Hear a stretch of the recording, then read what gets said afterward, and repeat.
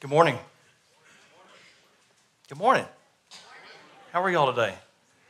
It is really good. I'm good, thank you. It's good to be back here. I was with Paul and Zach at a pastor's retreat a couple of weeks ago in Southern California, and I'm trying to find 300 $1,000 donors a year so I can move back there. And I've never been to Southern California until then, and I've not found one yet. So be praying for that for me.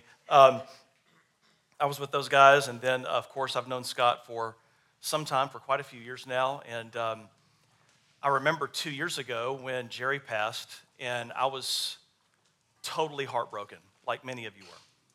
And I had met Jerry once or twice. She probably didn't remember me, but I love Scott, and I was just gutted. I couldn't imagine being in his place and those circumstances, and so I reached out and said, man, can I preach at your church? I've never asked somebody that before, and so I would really like to just come in and just preach. I'm working on this series on the book of Lamentations, and I've got some stuff, and if you want to preach, knock yourself out, but I just want you to know that I'm available, and if you need somebody to step in, and I was able to come here a couple of years ago, and I felt that as I ministered that morning, I don't know if you got anything out of it, but I did. I felt like I was worshiping as I was speaking, and I'm really glad to be back here again. And I don't know, most of you, maybe all of you in this room, but this feels truly, this isn't preacher talk. This feels like family to me. Scott has always made such an impression on me. I've never heard Scott preach. I don't know if he's any good or not. I assume he is, since you guys are all here. But I remember, entering ministry 26 years ago, full time. And I had all of these assumptions and all these dreams and all these ambitions about ministry. And over 26 years, God has just chiseled those things all away. And really what I want now is epitomized, personified in your pastor. I want to be gentle. I want to exude love. I want to disarm people around me, not like take your guns. I mean, like disarm you in your souls. I want you to feel at rest and peace around me. I want to be able to look up from my phone and my work and be able to enter into the people's world that God has put in my world. And man, I don't know anybody, truly, I don't know anybody who does that better than Scott. I'm sure somebody does on planet Earth, but I don't know that person. I only know Scott. And so I'm just so thankful for him. He is such a great, great brother, and I'm excited for what God's doing in his life, new things and new loves, and yet he is experiencing sadness. And so that's really what this life is. It's love, joy, sadness, sorrow, and all that stuff thrown together. And as Paul, you read a moment ago, Jesus needs to be the center of that in our lives as we navigate this fearful and glorious world. So I'm going to ask you guys to do something with me, and that is to stand for the reading of God's Word. And if you would, turn to Matthew chapter 4. Matthew chapter 4. We're going to read from verses 12 through 17. Scripture says this. Now, when he heard that John had been arrested, he withdrew into Galilee. And leaving Nazareth, he went and lived in Capernaum by the sea, in the territory of Zebulun and Naphtali, so that what was spoken by the prophet Isaiah might be fulfilled. The land of Zebulun and the land of Naphtali, the way of the sea, beyond the Jordan, Galilee of the Gentiles. The people dwelling in darkness have seen a great light. And for those dwelling in the regions and shadow of death, on them a light has dawned. From that time, Jesus began to preach, saying, repent, for the kingdom of heaven is at hand. This is God's word.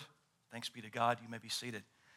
I'm jumping into this text today for a couple of reasons. One, because I recently preached it and didn't have to write a sermon this week. I'm just going to be totally honest with you. When Scott asked me to preach, I was like, yes, I don't have to write a sermon that week. But there was more to it than that. I really love this text. And I'm really happy that I get to spend another week sitting in this text and being with it. As a preacher, I feel all this pressure to move ahead to the next text and live in that for a while so that I can do that, treat that rightly, hopefully, in my sermon the following Sunday, but I got to sit in this longer. And this text is really rich. It's really dear to me. I'm using this text because in my personal life for the last several years, I've been doing something different. I didn't grow up doing this, but I grew up in a non-denominational church, and the traditions, the old traditions of the church for the hundreds of years preceding the birth of my church, I was totally unaware of for the longest time. And over the last several years, because I wanted more of a rich experience in Jesus, because I wanted to be able to look around and see my world through the lens of the gospel and live an intentionally Christian life, I began to adopt some of the practices of the Christian calendar. And so right now, we are in the season of Epiphany. And the season of Epiphany is the season that runs up to Lent. And Epiphany simply means to reveal or to bring to light. That's all that means. And it's in this season, traditionally, that the church has been reminded that the reason that God put us here is that, one, we are a light. God has shown his light on us and in us, and he desires to shine his light through us to the nations. So it's not just about a personal revelation of Jesus and Epiphany. It's about so that the whole world may live in Epiphany, the light of Jesus. And so I really like that. And this season has come to be traditionally associated with one of the first stories that we read about in Scripture in the New Testament, and that is when the Magi came to visit Jesus after he was born. The Magi were from somewhere further east, way out east of Jerusalem, in another land. We don't know exactly who they were, but more than likely, they were sort of a spiritual pagan shaman. And they were from a cult religion. And yet, God used their cult religion and their observance of astrology to draw them to follow a star to visit the Messiah, Jesus Christ. And they were the first Gentiles to lay eyes on Jesus. And so in the season of Epiphany, we remember that most of us who are Gentiles, I don't know if there are any Jewish people here, but most of us in this room, I can safely assume, are Gentiles, if not all of us. We remember that God shone his light on us and that we are called to bear his light to the rest of the nations. And whenever you see that word nation in Scripture, don't think Canada, China, the Philippines, Russia, America. Think ethnic groups, because that's what that word means in the original language. It's God's call on us to shine his light on all of the ethnic groups of the world, because God loves every ethnic group on planet Earth, every ethnic group, everyone, which is why racial bigotry is particularly demonic. And so in verses 12 through 17, we come to this text that is traditionally associated with the season of Epiphany. And so we're going to spend a few moments there and start right off in verse 12. And I want you to notice something as we jump into this, that this is a pivotal moment in the life and teachings and ministry of Jesus. Something dramatic happens that causes Jesus to move into a new phase of ministry. He's been baptized by John. That is where God pronounced his blessings. This is my beloved Son in whom I'm well pleased. It was after that when the Holy Spirit had come upon Jesus and led Jesus into the wilderness. In the section right before this in chapter 4, where Jesus was led into the wilderness for the specific purpose to be tempted by Satan. And many of us who, if you grew up in church, you know what happened there. Jesus for 40 days did not eat food. At the end of that time, Satan came to him and tested him in 3 ways that struck at the very core of his identity. And they were real and legitimate temptations. And Jesus overcame those temptations. He exits the wilderness and hears that his first cousin, John, that he probably grew up with, playing with, hanging out with, maybe even working with in his dad's shop, John has been arrested, and Jesus retreats away from the south in the Judean area up to the north in Capernaum. And it's important that we see this in our mind. Judea was this area in southern Israel, and the capital of Judea was Jerusalem. In northern Israel is what we're describing here: Capernaum, Naphtali, Zebulun. These are all territories in the north. That's important. So I'm not trying to give you like a geography lesson here, but we'll come back to that in a moment. But in this text, this pivotal text, this is a pivotal text, verses 12 through 17, that set the stage for the rest of the Gospel of Matthew. Okay? Now, in verse 12 and then in verse 17, something significant is stated, and these act as bookends in this text. You guys follow me? Yeah. So what are the bookends of this text? Which verses? 12 and 17. So look at verse 12. Now when Jesus heard that John had been arrested, he withdrew into Galilee. He went up north into Galilee, away from Jerusalem, Judea, where all of the political tension was taking place, where all the Roman occupation and governorship was where the capital of that was there, where there was this tension between the Jews, like a really heavy tension, political tension between the Jews and the Romans. All that stuff was going on. Jesus withdrew into Galilee, and he did that. Why, or what precipitated that? John's arrest. Now, why in the world was John arrested? That's where we need to go back to Matthew chapter 3. And if you join me in Matthew chapter 3, verses 7 through 10, Matthew 3, 7 through 10, it says this: But when he saw many, and he being John the Baptist, when John the Baptist saw many of the Pharisees and Sadducees coming to his baptism, he said to them, "You brood of vipers." Basically, you guys are a family of snakes. I said that to our church once, and that didn't go over very well. I'm kidding. But that's what John said to them. Now, why would he call Pharisees and Sadducees a family of snakes? Just briefly, the Pharisees and the Sadducees were not only religious leaders in Israel. And this is where, as Americans, we have to distance ourselves from our familiar environment and put ourselves in this text. These guys weren't like the district superintendents of the Southern Baptist Convention or the bishops of the United Methodist Church. That's not who these guys were. They had that kind of institutional power, but they were also politicians. The Pharisees and the Sadducees were also politicians. Politics and religion was very intertwined. I know we can't relate to that at all today, can we, in the American South? But politics and religion was very much intertwined. And these people had political clout in the nation of Israel amongst the Jews. The Pharisees were sort of a middle-class group that they saw it as their responsibility to hold the people of God accountable to live out the Word of God. They felt that the reason why the Romans were occupying Israel was because God was punishing Israel for their sins. And so they thought, we need to hold people accountable. And so, for instance, if you were a Jewish person living in Israel at this time and you did business with Gentiles or Romans, the Pharisees would say, let's boycott this store and run them out of business so that they will pay for their betrayal of the people of God. These were people who positioned themselves in certain areas of society, and they would hold people accountable and try to demonstrate to people what piety looked like, which is why Jesus rebuked them for standing in the streets and praying publicly in order to be noticed.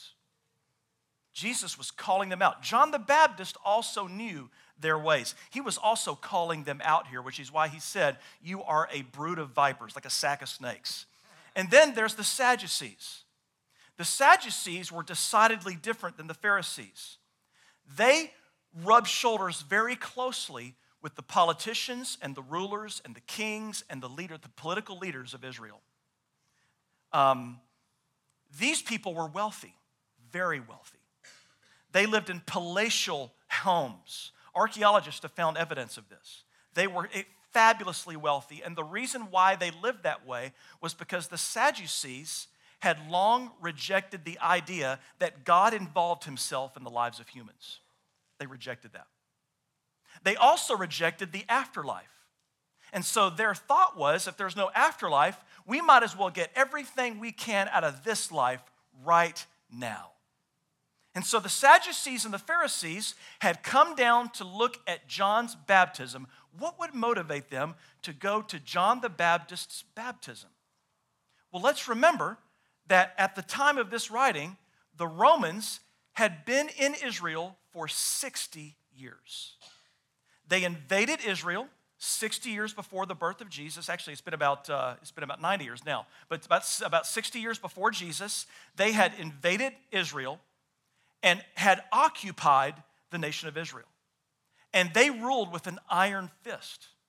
There are stories in extra-biblical literature, historians who wrote about the thousands and thousands of people that they would crucify and stake on the sides of the roads entering into Jerusalem to send a message to anybody who came there or lived there: do not mess with Rome. We will bury you. And so John the Baptist is baptizing people at the River Jordan. And the Pharisees and the Sadducees are probably concerned. Thousands and thousands of people are going to be baptized by John the Baptist, and their fear is, what if John the Baptist gathers all these folks together and leads a revolt or a rebellion against Rome? If that happens, we are dead. And so they go down to assess John's baptism down at the River Jordan. There's a lot in this text that we've got to dig into that we often misunderstand. I used to think, why would anybody want to arrest John the Baptist? He ate bugs and wore animal skins. So what? He baptized people. He was probably a really great guy. He obviously loved the Bible. He loved God. Why would anybody in the world want to arrest John the Baptist? Which leads to the same question. Why would anybody want to arrest Jesus? Jesus raised the dead. He healed the sick. He was probably the sweetest man to hang out with. But you see, back in those days, there was a lot of fear that these people who had great multitudes following them could lead a revolt against Rome, and Rome would destroy Israel. In fact, and I'm bringing the History Channel to an end right here. In fact, 40 years after Jesus' resurrection, that thing happened precisely. Israel revolted against Rome, and in the year AD 70, Rome surrounded Israel, sent their armies into Jerusalem, and annihilated the city of Jerusalem. This May, I'm going to be leading, my wife and I are leading a group of people, 30 folks from our church. We're going to go to Israel. And it's been a lifetime dream of mine to go to Israel. And we are going to go, we're going to be in Jerusalem the weekend of the Feast of Pentecost, or the Jewish Feast of Shavuot. And while we're there, we're going to be in Jerusalem. We're going to go to the temple where Jesus healed the sick and taught and rebuked the religious leaders for their hypocrisy. And when we get there, on top of the Temple Mount is going to be no temple, because the temple was destroyed 2,000 years ago by Rome in AD 70. We're going to go to the Temple Mount. Today, there's this wall, many of you probably know this, called the Western Wall. And in the Western Wall, many devout Jews gather, and they'll write down prayers on pieces of paper and stick them into the crevices and the holes and the cracks on that wall. That is the closest they feel that they can move toward Yahweh, their God. So this is sort of what's happening here. This is like the socio-political unrest that's happening in Israel. And so the Pharisees and the Sadducees, they are going down to his baptism, and he said to them, "You brood of vipers, you family of snakes, who warned you to flee from the wrath to come?" In other words, you're not here because you're repentant. You felt no warning in your heart and your conscience that you have an impaired relationship with God and you're in sin and that you need to repent. He is calling them out. He says, bear fruit in keeping with repentance. In other words, if you are repentant, your repentance is quantifiable. It's one thing to say we are repentant, or as they say today, I love Jesus. But a relationship with God is quantifiable.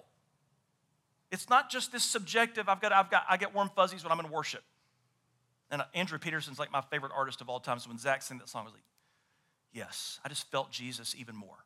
Probably subjective too, but man, I love the lyrics of that song. But repentance is not just that I can connect with God during worship. It is quantifiable. It looks like something, and John calls that out here.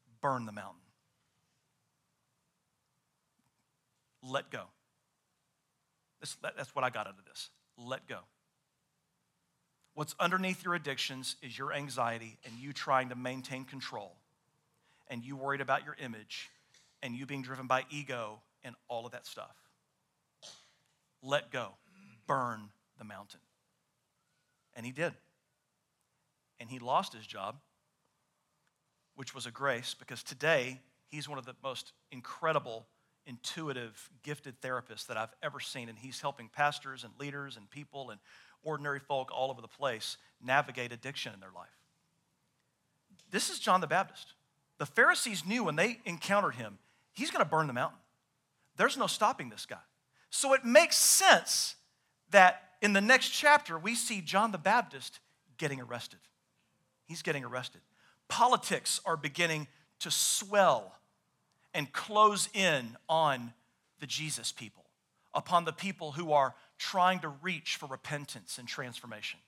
So that's one bookend. Here's the other bookend, verse 17. And this goes with verse 12. This segues perfectly. It says this, from that time, Jesus began to preach, saying, what? Repent, for the kingdom of heaven is at hand. Isn't that interesting? Jesus begins to preach the same sermon that John the Baptist had been preaching. Now, when we hear the phrase kingdom of heaven, I don't know about you, but for the longest time, I thought the kingdom of heaven, what Jesus was talking about when he said that was this, that one day after I die, I'm going to be invisible and I'm going to sit on clouds and play invisible harps. And it's going to be lovely. Which is why I would always pray as a young kid, Jesus, please don't come back until I get married. Please don't come back until after I go to Disney World. I was on a beach, on a rocky cliff with Chuck, who preached here last week, and we were 40 feet in the air, overlooking the Pacific Ocean. I'd never been there before, and we're watching the sun come down, and I literally thought, Jesus, if you're coming, give me 5 more minutes here. Just 5 more minutes. This is amazing. That is not what Jesus meant by kingdom of heaven. The reason he says kingdom of heaven, and incidentally, in these same passages, these parallel passages in Mark, he says kingdom of God. The reason is that because Mark is not writing to a Jewish, his audience is not Jewish. Matthew's audience is Jewish, and Jews dared not utter the name God out of reverence for God. And so Jesus uses the phrase kingdom of heaven. He says, repent, for the kingdom of heaven has come. It's coming. He says, repent, it's coming. And so we hear invisible harps and what happens after death. That is not what the Jews hear when they hear kingdom of heaven. Let me back up a little bit more. I said that was the end of the History Channel. I'm going to turn it back on just for a minute until the next commercial, okay? So bear with me. I want to remind you that the people of Israel that Jesus is dealing with have a long, long history. Like, how old is America? 240 or 50 years, something like that? The nation of Israel, had been occupied and conquered by foreign nations for 800 years. They never had a revolutionary war where they found themselves as a sovereign nation. They were under the control and the power and the abuse of foreign nations for almost 800 years. In fact, the first nation to invade Israel, it came into northern Israel, and it was called Assyria. And here's what Assyria did. They conquered the northern kingdom, carried away almost everyone into exile. If you watch Indiana Jones or something like that, and you ever hear in the movies this phrase, the 10 lost tribes of Israel, that's what that's talking about. The northern tribes of Israel vanished from the face of the map, never to be heard from again. Now, there were some people who were remaining in the northern kingdom of Israel. And here's where Assyria just crosses the line when it comes to being sinister. They know that they want to make sure that nobody in northern Israel ever rises up against them again. So what do? They take a bunch of people from other lands, put them in northern Israel, and make them intermarry with the Israelites who live there. And so generations later, you've got these Jewish people, sort of Jewish people, that are like, okay, we know that we have a Jewish heritage or an Israelite heritage. At the same time, we've also got blood that comes from all over the world. And who are we? What are we? When Jesus retreats to northern Israel, these are the people that he's dealing with.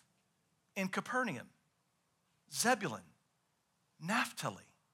And what's crazy about Jesus and counterintuitive and amazing is in the next text, beginning in verse 19. Can anybody see what verse 19? There's a little heading over most of your Bibles in verse 19. What does that say, that heading? Just say it out loud. Don't be bashful, my friends. Jesus loves you. Jesus calls his first disciples. From where did he get his first disciples? The pure blood Jews in the south who grew up going to Bible college and sitting in the Pharisees and rabbis and all that stuff? No. He calls the people from the north, 12 new leaders of Israel who were going to lead Israel into their salvation. He chooses from those people who have been forgotten about. He chooses from ethnically dubious people. I say that in the eyes of their southern brothers and sisters. He chooses them. This is where Jesus goes to launch his ministry to Zebulun, Naphtali, Capernaum, that Sea of Galilee. I'm going to stay in a hotel there, and we've got a Messianic worship leader coming to hang out with. I can't wait. It's going to be awesome. We're going to worship at the Sea of Galilee. It's going to be great. That's just in a few months. I'm not on Facebook. My wife will be. Follow her. You can see all the stuff that we're doing. So from that time, Jesus began to preach, saying, repent, for the kingdom of heaven is at hand. And so Assyria invades Israel 800 years ago. A couple of hundred years after that, Babylon invades the south. And they carry away a bunch of Jews into exile. And they're slaves in Babylon. You ever heard of a guy named Daniel? He was a slave in Babylon. You ever heard of Ezekiel? He was a slave in Babylon. You ever heard of Esther? She was a slave in Assyria. These biblical figures that we read about in the Old Testament, many of these people were slaves. Jeremiah's writings, some of his writings, he was writing to people who were slaves in Babylon. After Babylon came the Media-Persians. Then they were the ones in charge of Israel. And then after the Media-Persians, Alexander the Great. Anybody heard of Alexander the Great? He blazes through the Middle East, and Israel is conquered once again by the Greeks. And then after that, for like a little sliver of about 100 years or so, the Jews can breathe. Nobody has taken us over yet. This feels really weird. And then one day, these Romans come walking down the street, and ever since, they've been in slavery. So when the Jews hear, repent, for the kingdom of heaven is at hand, this is not what they think. Let's go to the invitation at the front after church is over. Let's pray and ask Jesus into our hearts. And let's read our Bibles every day and witness. That is not what they're thinking. When the Jews hear, repent, for the kingdom of heaven is at hand, this is what they hear. No longer will Caesar be our king or any other man or even Herod. God, Yahweh, is going to be our king at last. At last. Finally, God will be our king. Finally. Now, many of them were confused by this. They thought that Jesus was merely a representative of God and that Jesus was going to be a great military leader and overthrow Rome. And that was not what Jesus had in mind. That is not what it looks like to have God as king in your life. For God to be king in your life does not mean violent revolt against political leaders. For God to be king in your life looks like something totally different. And it's this text that anticipates these words in Matthew chapter 5. And he opened his mouth and taught them, saying, blessed are the poor in spirit, for theirs is the kingdom of heaven. What is the kingdom of heaven? The rule of God in our lives. The governing of God in our lives. Blessed are those who mourn, for they shall be comforted. Blessed are the meek, for they shall inherit the earth. Blessed are those who hunger and thirst for righteousness, for they shall be satisfied. Blessed are the merciful, for they shall receive mercy. Blessed are the who? Who are those who are really blessed? The vengeful or the merciful? Blessed are the pure in heart, for they shall see God. Blessed are the peacemakers, for they shall be called sons of God. Blessed are those who are persecuted for righteousness' sake, like John the Baptist was in the previous chapter, 2 chapters earlier. Theirs is the kingdom of heaven. What is the kingdom of heaven again? Did I pray and read my Bible and go to church? Is that the kingdom of heaven? I would argue that it includes that. But there's more to the kingdom of heaven. It's God is my king. God is my king. They couldn't stand it. Herod, years earlier, traveled to Rome, and he received kingly authority from the Roman Senate. He came back, and he's known as Herod the Great. His next son, Herod, was ruling over Israel alongside Pontius Pilate and other leaders and governors. These people were all puppets. The Jews knew it, and they couldn't stand it. They couldn't stand it. And it's in this context that these rabbis begin to emerge in Israel. They called them apocalyptic rabbis back then. These were people who were longing to be ruled by God, to be free from Caesar, to be free from Rome, to be free. When Jesus says on the Sermon on the Mount, when somebody tells you to carry their stuff or walk with you 1 mile, walk with them 1 mile, you walk with them 2. The reason he said that was because there was a law that a Roman soldier could ask any Jewish person to carry his stuff, and by law, that Jew had to walk 1 mile. Jesus says, here's what I want you to do. I want you to protest the fact that you are being dehumanized and make it really uncomfortable for him, and I want you to walk with him for 2 miles. And let him watch you sweat as you, rather than punch him or assault him or protest to him, you are going to protest an entirely different way.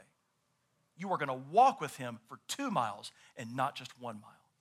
Jesus was speaking into this mess through his whole ministry.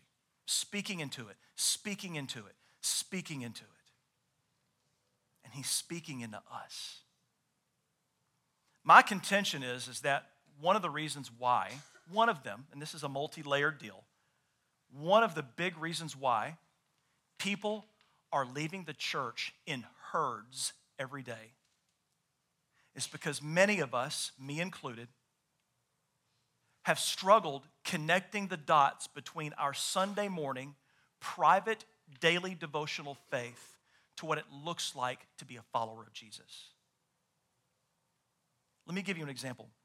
Some people wrongly say, and I submit this to you, some people assume that, I've heard people say this, John the Baptist is the final Old Testament prophet. You ever heard that before? He's the last Old Testament prophet. We have to have categories in our culture. It's crazy. We have to have like labels and categories and to see things through the Greek lens of that. I am convinced that is not how an ancient Jew like Paul or Peter or anybody else would have looked at John the Baptist. There was total continuity between John the Baptist and Jesus. There are people who negate John the Baptist and say foolish things like John the Baptist was a prophet of the law. Jesus introduced grace. That is just incorrect. John the Baptist was the forerunner of Jesus, who was a prophet, and Jesus carried on his same sermon. Repent, for the kingdom of God is at hand, or the kingdom of heaven is at hand. The same implications of John. If you're going to repent, have works that show your repentance. Not works that show that you love God, but works, rather, that show that you're worshiping God. I tell our church all the time, this is not about, if you're thinking that you need to do things so that God will love you more, you've missed it.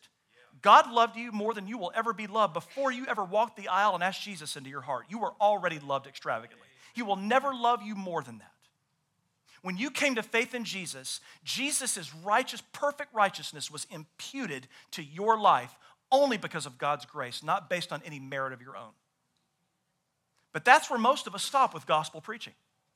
We forget that the gospel also calls us to worship because we are now the people of God. And worship isn't just singing beautiful songs. Worship is living a life that honors King Jesus. Again, not so that he will love us. We are loved. Not so that we will be righteous. We are already righteous by faith in Christ Jesus.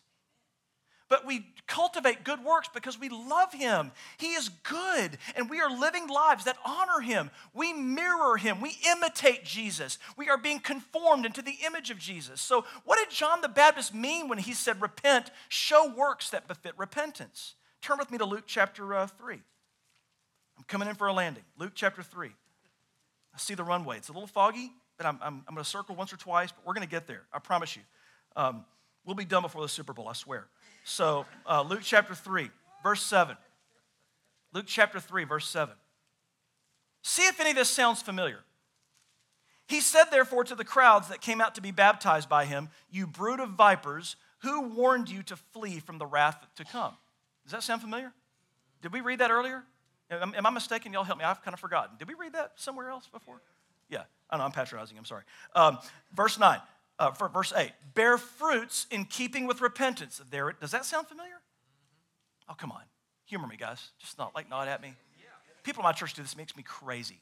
I'm begging them to nod, and guys are back there going, I'm not going to do it. I'm like, I love you. I love you. You're preaching next Sunday. Bear fruits in keeping with repentance, and do not begin to say to yourselves, we have Abraham as our... Does this sound familiar? We have Abraham as our father. But I tell you, God is able from these stones to raise up children for Abraham. Even now the axe is laid at the root of the tree, yada, yada, yada. Okay, verse 10. Now, this is the most rational response to what John preached. What does repentance look like? When you say bear fruits in keeping with repentance, what do you mean by that? And this is what they say in verse 10. And the crowd said to him, what then shall we do? In other words, what do you mean by repentance? And he says this. He answered them, whoever has 2 tunics is to share with him who has none. Now, back then, people didn't have closets full of clothes. Like Monday morning leggings, Tuesday is yoga, Wednesday I'm going to wear my parka, my North Face stuff. People made their clothes. There wasn't an industry for clothing back then. If you had 1 or 2 pieces of clothing, you were good. You were well off. He says, whoever has 2 tunics is to share with him who has none. So what does repentance look like? Give away. Giving clothes to people who don't have any? Am I reading this wrong? Because I think in America, I love America, please. I love F-16s. I do not burn flags, I swear. I love our country. I'm going to get goosebumps when they fly over the stadium tonight when I watch that. Go Chiefs, by the way. I'm going to get goosebumps. But don't let so much of our politics has backfilled some of these things, like words like justice and social issues, with so much stuff that we can't even read the Bible anymore because we're afraid it's going to step on our toes. He's telling us to be generous to people who don't have anything. I think the rest of the New Testament teaches this. Tax collectors also came to him and said to him, teacher, what shall we do? And he said to them, collect no more than you're authorized to do. So what was Jesus identifying there? Some brokenness in the culture, greed, yes. It was known, and history has shown us that the tax collectors would absolutely fleece the people of Israel, which was reprobate to them because these tax collectors were Jewish, they were working for Rome, and they were fleecing God's people. What's crazy is Matthew was a tax collector who came to Jesus, the gospel that we're reading out of this morning. Don't take more than you should. Pay your taxes. If you're collecting taxes, don't take more than you need to. Then he said, soldiers, Roman soldiers. How do you think the authorities felt about that? Roman soldiers joining John the Baptist's band of merry repenters. And they said to him, what shall we do? And he said to them, do not extort money from anyone by threats or false accusation. What did soldiers probably do a lot back then? It says it right there. Like, say it to me. Threatened people, extorted people, falsely accused people. Man, this was rough. And he says to them, be content with your wages. He didn't say quit the army. He says, don't extort people. Be content with your wages. Stop being greedy. This is what repentance looks like in the mind of John. Isn't that crazy? I don't know about you, but that kind of steps on my toes a little bit. Because it's reminding me of in how many numerous ways that I get really, I feel a lot of self-satisfaction. Not necessarily pride as much as just self-satisfaction. I made it through a week. I prayed every day this week. I'm still learning to connect the gospel to my head. I am. It's in my heart. I'm just learning to connect it to my head. Or I'm sorry, connect the gospel in my head to my heart. Sometimes I just have this visceral feeling of like I did it this week. I made it. I read my Bible. I prayed. I didn't, lose my mind with my kids. And that's sort of a low bar. Because God's opening my eyes these days to the many ways that I am not repentant. To the many ways that I am totally oblivious to the need around me. 2 weeks ago, I was standing in our service, and they were about to do the announcements, and we did the announcements right after worship, and we have our congregational greeting and all that stuff, and all churches torture their people with that. And so after that, then we have somebody that comes and reads the text, and then I go to preach, and we're like in the announcement part, and I'm thinking to myself, man, I've got to pee really bad. I'm going to end this sermon with a illustration about a urinal in a bathroom, just to let you know. So I'm like standing, I'm thinking, I've got to go to the bathroom so bad. And so I thought, this is the moment of truth. If I don't leave now, I'm going to have to hold it, and then I've got 40 conversations between me and the bathroom when this sermon's over. So I got to do it now. So I ran out. I did the fast walk like that, and partly because I didn't want to, pee on the floor. But so I get to the bathroom, and I walk in. Nobody's in the bathroom. Now I'm going to tell you this story, and this is not to make me look good. Jesus had to lead me to do this. I am not trying to impress anybody here. I want to be very clear about that. I walk in, and in front of the urinal, when I said that, my wife just cringed last week. Urinal. I'm like, is it bad to say urinal? In church? Urinal in church. And so she's like cringing in the front. We're like, what are you going to do? What is this illustration? And I'm like, just chill. It's all good. So I walk in, and there's nobody in there, and there's two urinals, and in front of one, it looks like 6 of these were on the floor in front of it. Just reminded me I'm thirsty. And there was pee everywhere. And I was so mad. I was like, really? We got visitors here, people here for the first time, and they're going to walk in here and see like this swimming pool, this Olympic-sized pool of pee on the floor. And I was so mad. And I start going through my head, like, what youth boys were in here? And I'm thinking, I know who it was. And I'm like, I was not in a good place. So go to the other one, and you probably know what happened there. And I'm standing there, having this existential, crisis in my life, and wondering if our church is going to survive this terrible tragedy. And I'm standing there, and I'm thinking to myself, well, it's a dude's bathroom.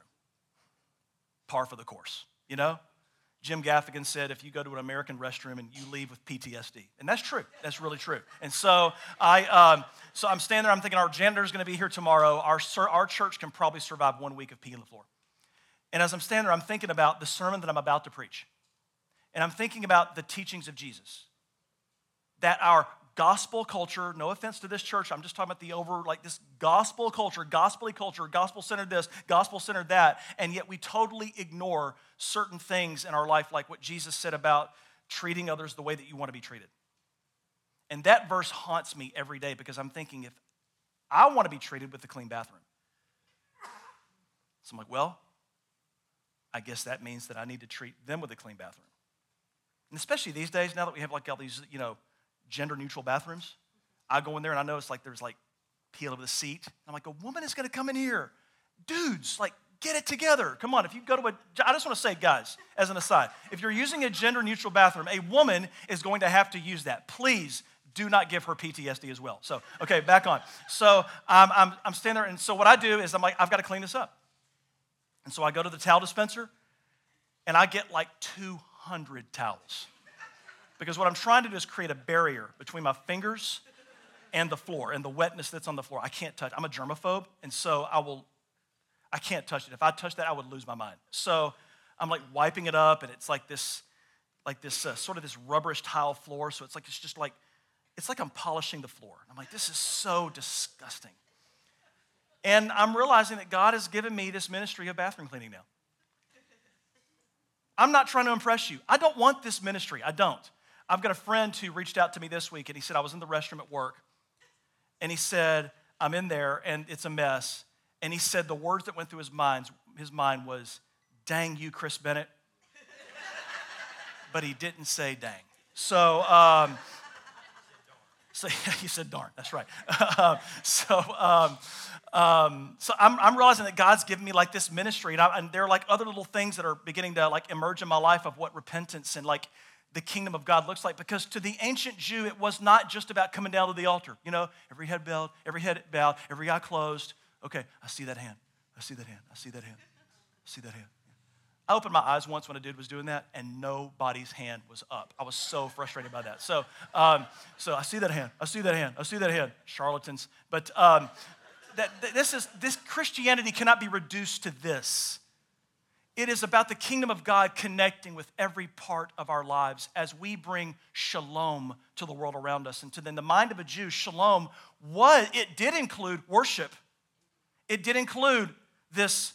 What is that? Vertical. I always get vertical and horizontal mixed up. It was this vertical dimension of worship, but it was also a horizontal dimension that God has put me in this world to bring shalom to this world. And yes, that includes personal evangelism. But not just that.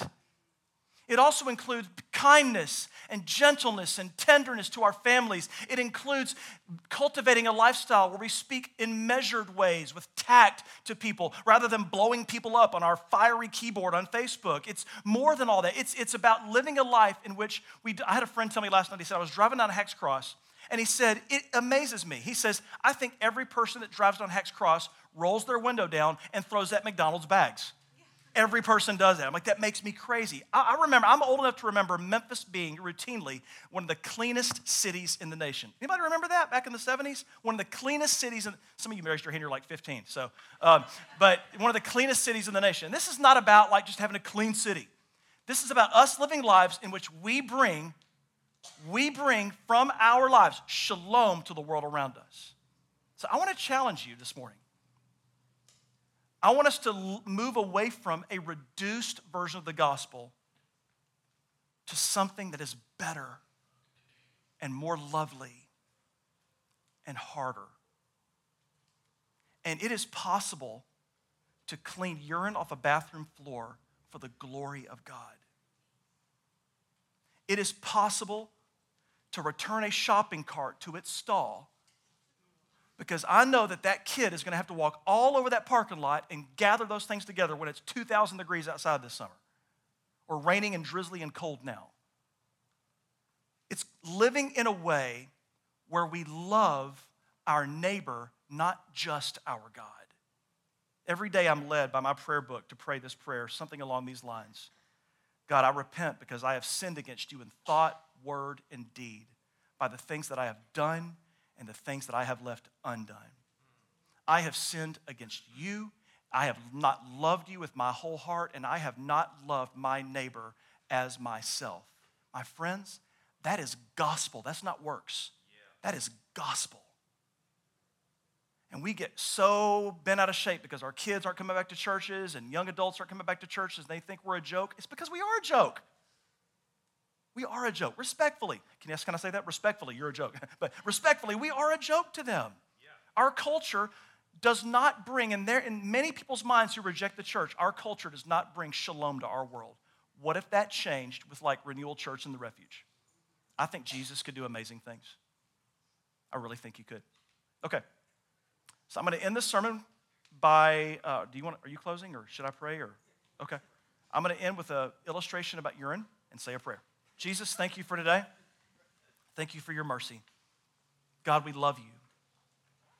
You are kind. And Jesus, I want to thank you for moving toward us, for moving toward our brokenness. I want to thank you for bringing the kingdom of God to our lives. I want to thank you for gently ruling over us, correcting us, reshaping us. And I hope, Lord God, that today we would walk away from this convicted of our sins, not claiming that, just like the Pharisees, we're children of Abraham, or I've been to church all my life, I prayed the prayer, yada, yada, yada, but really, I am a child of God. And so every day I'm going to visit with my heart and allow Jesus to enter that space and put his finger on things that are broken and selfish and out of harmony with the Spirit. And I'm going to live a lifestyle of repentance and align myself with God so that I may bring shalom and order, love, joy, light to the world around me. So that I love you and I love those people around me well. In Jesus' name, amen.